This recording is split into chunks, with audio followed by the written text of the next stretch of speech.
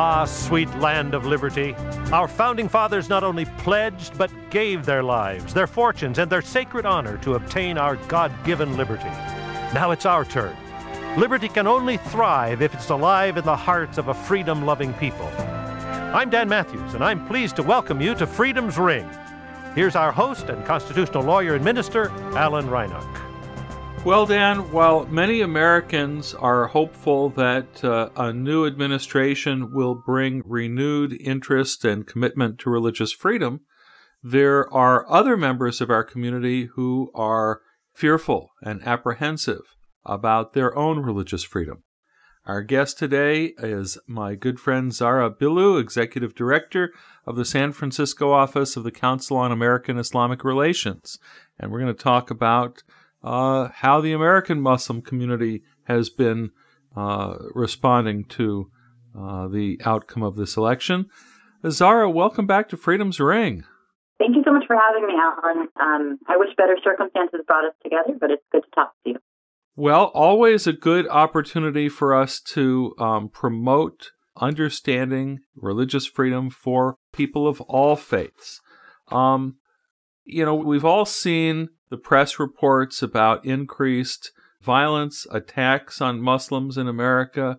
From where you sit in San Francisco, just how concerned is the Muslim American community about threats to their freedoms? A lot of people think that California and specifically the Bay Area are exempt from hate crimes and hate incidents. That's not true. There were more than 30 hate crimes and incidents targeting members of the Muslim community in California in just the first 10 days after the election. And that's just what gets reported. So people are concerned.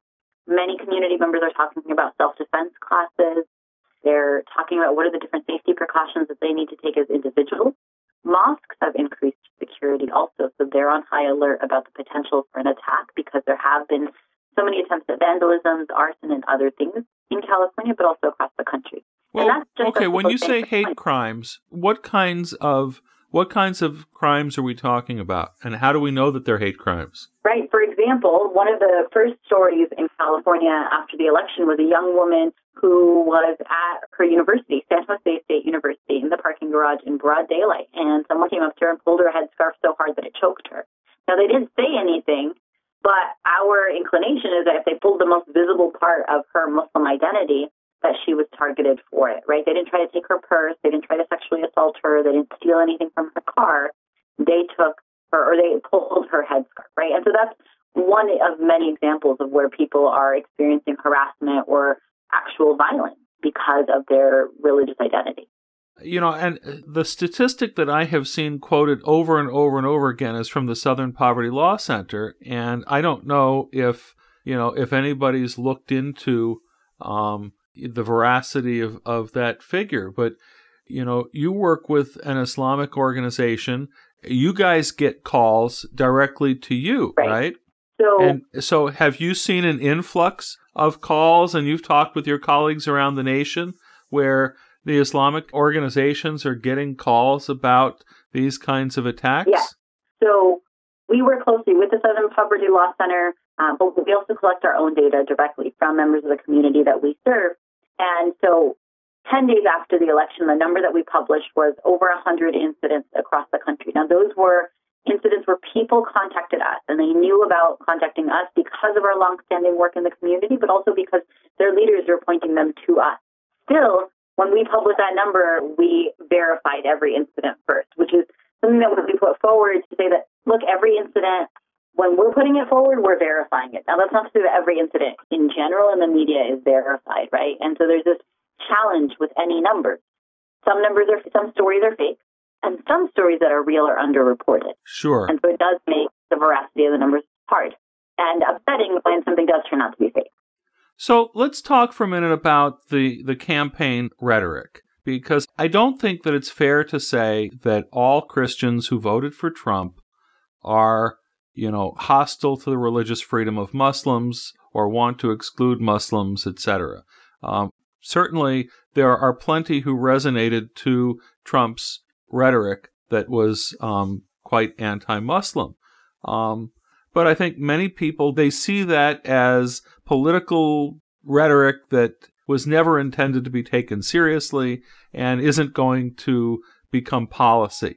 Is there concern within the Muslim leadership about actual policy changes that could seriously, undermine the rights of Muslim Americans?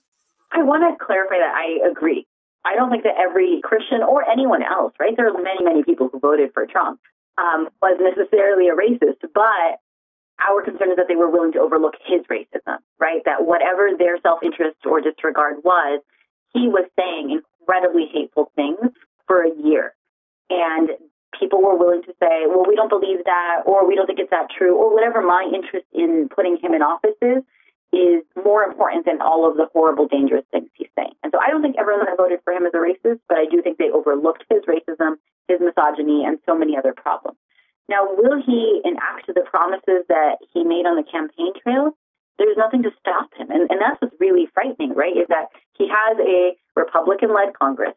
He has an opportunity to fill a vacancy on the Supreme Court. And we spend a lot of time talking about the Supreme Court, but there are also many other judicial vacancies that will be filled during his administration, right? And so the system of checks and balances, we worry, is incredibly out of balance. And then, the two other things I'll say about this are the cabinet he has surrounded himself with, or the potential appointees surrounding himself with, are problematic. They have long records of racist rhetoric, of Islamophobic rhetoric, of bad foreign policy ideas, and this is who he's pulling in as close advisors. So that was the second to last thing. The last thing is, look, President Obama got away with a lot of really bad policy on deportation, on surveillance, on drone use, right? Like, those things went largely unchecked under the Obama administration. He deported more people than any other president in his history. He assassinated, executed U.S. citizens abroad without them having an opportunity to defend themselves. All of that's going to be handed over to Donald Trump. The last thing that the thing that we're hoping he will do before he leaves office is dismantle the National Security Entry-Exit Registry system, which was the Bush-era Muslim registry. But if he doesn't do that, it's going to be really easy for President-elect Trump to actually come through on his promise for a Muslim registry. Well, let me reflect on what you're saying first with the observation that I hear you giving a nonpartisan critique, because you certainly just gave a pretty scathing critique of some Obama administration policies, which, frankly, I think is well-deserved. The things that you mentioned are certainly factual. Facts have fallen into disfavor these days in our political discourse, it appears. But, I hear you criticizing not only Trump's rhetoric and his proposed policies, but also what Obama administration has actually done and how it has impacted the Muslim community. Tell me more about the situation with the registry. The Americans have heard a lot about, Trump wants to register all Muslims, etc. But there was a registry that many are unaware of that was put into place in the post 9/11 era. So that registry is still in existence. Is that what you're saying? Mm-hmm. So post 9/11, George W. Bush and his administration implemented the program that we call NSEERS, National Security Entry-Exit Registration System. What it required was men, I believe over the age of 16, from a number of countries, the overwhelming majority. I think there was one that was not a Muslim majority country, and that was North Korea, but everything else was a Muslim majority country, who had to go in and register their presence on special registration days. And they had to do invasive interviews and, check-ins, and many were held back. Like, what I still remember as an 18-year-old activist at the time was people would go to these registration days and not come home. So much so that we started to actually do our own registry outside of the immigration building so that we could know who was coming in just in case they didn't come out. Now, through the program, over 80,000 people registered. Over 10,000 were put into deportation proceedings. And, of course, the best number of all, there were 0 terror convictions obtained, right? And so not only is it counter to our values it's an ineffective use of resources. And for anyone that's not, upset by the idea of a Muslim registry, hopefully they're upset by the idea of wasting limited government resources going after people who are willing to comply with laws and rules. I really appreciate your giving us this perspective on the registry because, we hear a lot of rhetoric and we don't hear a lot about how the system has worked. I was familiar with the fact that the courts had upheld the Bush-era registry because it wasn't singled out by religion. It was singled out by certain nations. But the fact that, so out of 80,000 people screened, they didn't find a single terrorist, I think that's quite instructive for us, that this kind of screening program is really completely useless in terms of the larger issue of terrorism. But, I also think that it really points a finger at a fundamental problem, which is the notion that because there are some violent Muslims who have a violent, terrorist ideology, that somehow, paints all Muslims with the same brush.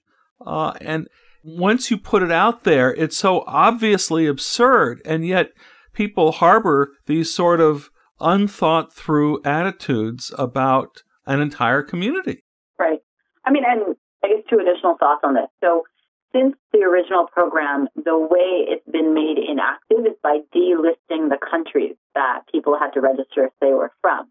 And so what we've been asking President Obama and the current administration to do is to actually dismantle the program, right? Because then it's not just a matter of reinitiating, it would have to be recreated.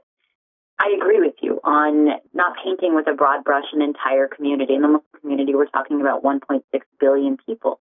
And my additional piece there is that we have to look critically at what we call terrorism, right? And so right now, there is criminal activity that happens emanating from every community. And we don't paint with a broad brush all white Caucasian, like all white males. We don't paint with a broad brush all Christians, all Catholics, right? That's not something that we do. We hold individuals responsible for their actions, except when it is a Muslim individual. Then we want to call it terrorism, and we want to look at the entire community as suspect rather than as fellow Americans that similarly need protection and that are willing to work with others. As we close, we've just got about another minute left. I recently learned about a program called Know Your Neighbor, which a number of faith groups are participating in. The idea being that we build friendships with people of other faiths, people who are different from us, and we break down the barriers that misunderstanding often creates, the prejudice that comes from not knowing our neighbors. Is this something that the Muslim community has been participating in? Yes, absolutely. There are Muslim organizations that have partnered on that national effort, and even internally, something that we're saying to each other is that it's not just about protecting Muslims from a Muslim registry. It's about protecting African Americans of all faiths from police killings. It's about protecting undocumented people from different countries and different faith backgrounds from immigration rape, deportation, harassment, and so on. And so, yes, absolutely, we're encouraging Muslims to get to know their neighbors formally and informally. Well, and I would encourage all of our listeners to take this to heart, to see this as an opportunity to build bridges of friendship. Whether you think the fear is justified or not, this is an opportunity for us to build community in our communities, to get to know one another. And so I'm grateful, Zara, for your work and for taking the time to be with us on Freedom's Ring today. Thank you for having me. As we close, we want to remind our listeners here at Freedom's Ring, we don't just talk the talk about religious discrimination, we provide legal services to those suffering religious discrimination. Check us out at churchstate.org. This has been Freedom's Ring. I'm your host, Alan Reinach. Until next week, let freedom ring.